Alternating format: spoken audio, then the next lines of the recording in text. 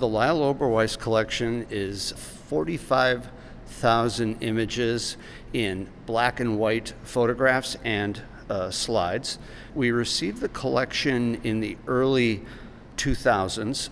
It's one of the few collections that we've purchased. We purchased it from a collector, John Angelos. The collection was first shown at MIAD, the Milwaukee Institute of Art and Design. It's been shown at the Eisner, and we've had some photographic displays of framed shots. Lyle Oberweis was born in Illinois, was born in Batavia, Illinois in 19-teens. He came to Milwaukee in the 1930s. He attended Marquette University, received a degree in engineering. As far as we know, he never actually worked as an engineer, and he got a job at a place called Millprint in the shipping department. So he may have been the shipping department manager.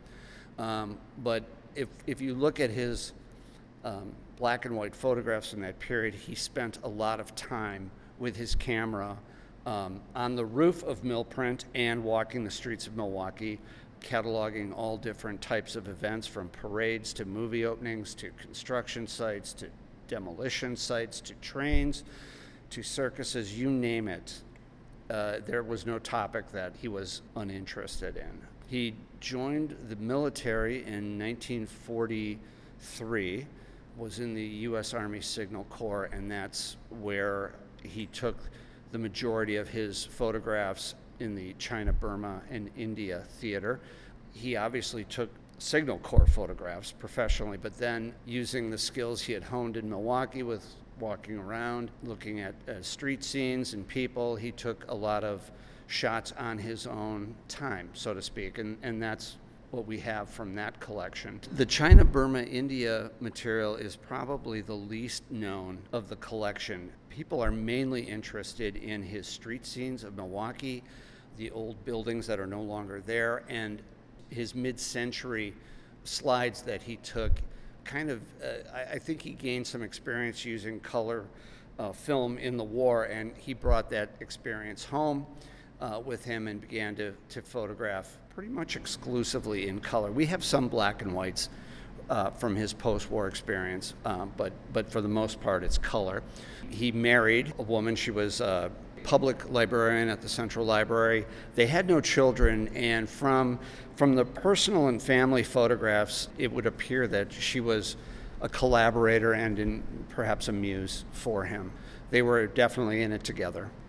Lyle Oberweis, his wife, Agnes, had died, and her last name was Goodrich, by the way. She passed away first. Lyle died in, I believe, 1992, and he had no family that he left his photographs to, and they were put up for auction by the estate, and a gentleman named John Angelos, who was a local enthusiast of antiques and photography, purchased the majority of the collection. I'm almost certain that he purchased the whole thing, and we were able to purchase the part that he offered us. There's 45,000 images total, and I became fascinated with the collection just by how much had not been processed. So I began to actively look through the black and white. We have a PowerPoint presentation that we periodically give. It's very popular. I call it the slideshow in the basement that everybody wants to be at. It's a very low-key, non-academic presentation. People chime in because it's about nostalgia. It's about a Milwaukee that used to exist, and a lot of people can relate to it. Most of the photos are before 1961, and I was born in 1961, so I don't really have a recollection of a lot of these images, but the people that we present them to do. So in an effort to add more to this PowerPoint presentation, which was basically put together to market our book, Milwaukee at Mid-Century, the photographs of Lyle Oberweis, I began to add later images from the 70s and the 80s and early 90s that I found, and I incorporated a lot of his black and white photographs. And literally the last second before I gave the presentation, I was giving it at 10, I did this at 8:30, I thought, well, there's a picture of him in his uniform. What if I put in something from the China, Burma India Theater, because that, as far as I know, we have 2 photographs scanned from that. One is of a river in Shanghai, and one is of Lyle Oberweis himself, in uniform. And I scanned an image. I just picked one. There was one with a nationalist flag on it. I thought, Chinese nationalist flag. I thought, oh, that's cool.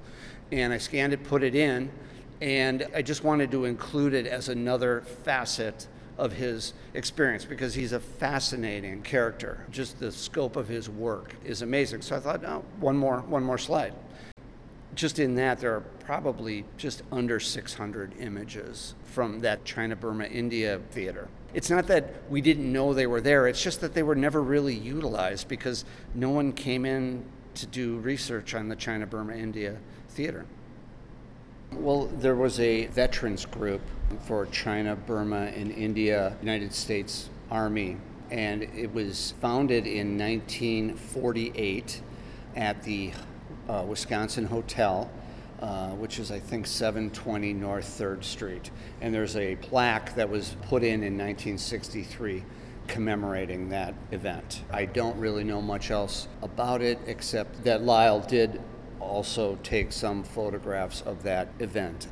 The nationalist flag in one of the images is fairly significant because that was our ally, China, the government of Chiang Kai-shek, one of the big 4 who received significant amounts of money from the United States in World War II to combat the Japanese.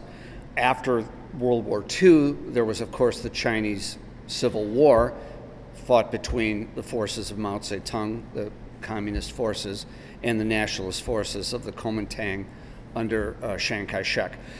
Chiang Kai-shek and his followers were forced to leave China and are the people who are now living on Taiwan, not part of the Chinese mainland, not part of the communist government. It's significant that Wisconsin has just entered into a contract with Foxconn, which is a major Taiwanese government player. And I would hope that perhaps some of the interest in the Oberweis China, Burma, and India photographs would come from people at Foxconn who perhaps have ancestral memories or a legacy of stories concerning the old Kuomintang government. On a very personal level, it's a link to my parents' generation. Lyle Oberweis was a guy like my father who served in Asia, and my father was more in the Philippines and New Guinea, but it was on that side of the world during that conflict. And whenever I look at his photographs, I think to myself, this is the Milwaukee that my parents knew and loved, and the Milwaukee that I only heard about later in kind of a somewhat regretful tone, that Milwaukee had been this way and now it's this way and we're not happy with the new way. So at a very personal level, that's how it affects me. Professionally, it's an absolute jewel for our photograph collection. His images are one of a kind, and there will always be somebody who will be able to find something historically. Lyle will have taken a photograph, especially if it's in downtown or if it was reachable by public transportation, because we don't think he had a car. We don't think he drove. So that's what it means professionally. As far as I'm aware, those are the only international photographs we have. Let's set aside a Foxconn and a Taiwanese interest in it. I think just the fact that it would be Lyle Oberweis and it would be an exhibit in Milwaukee, I think that would carry enough weight where there would be local interest and then certainly national and international interest. Would I like to see that happen? Absolutely.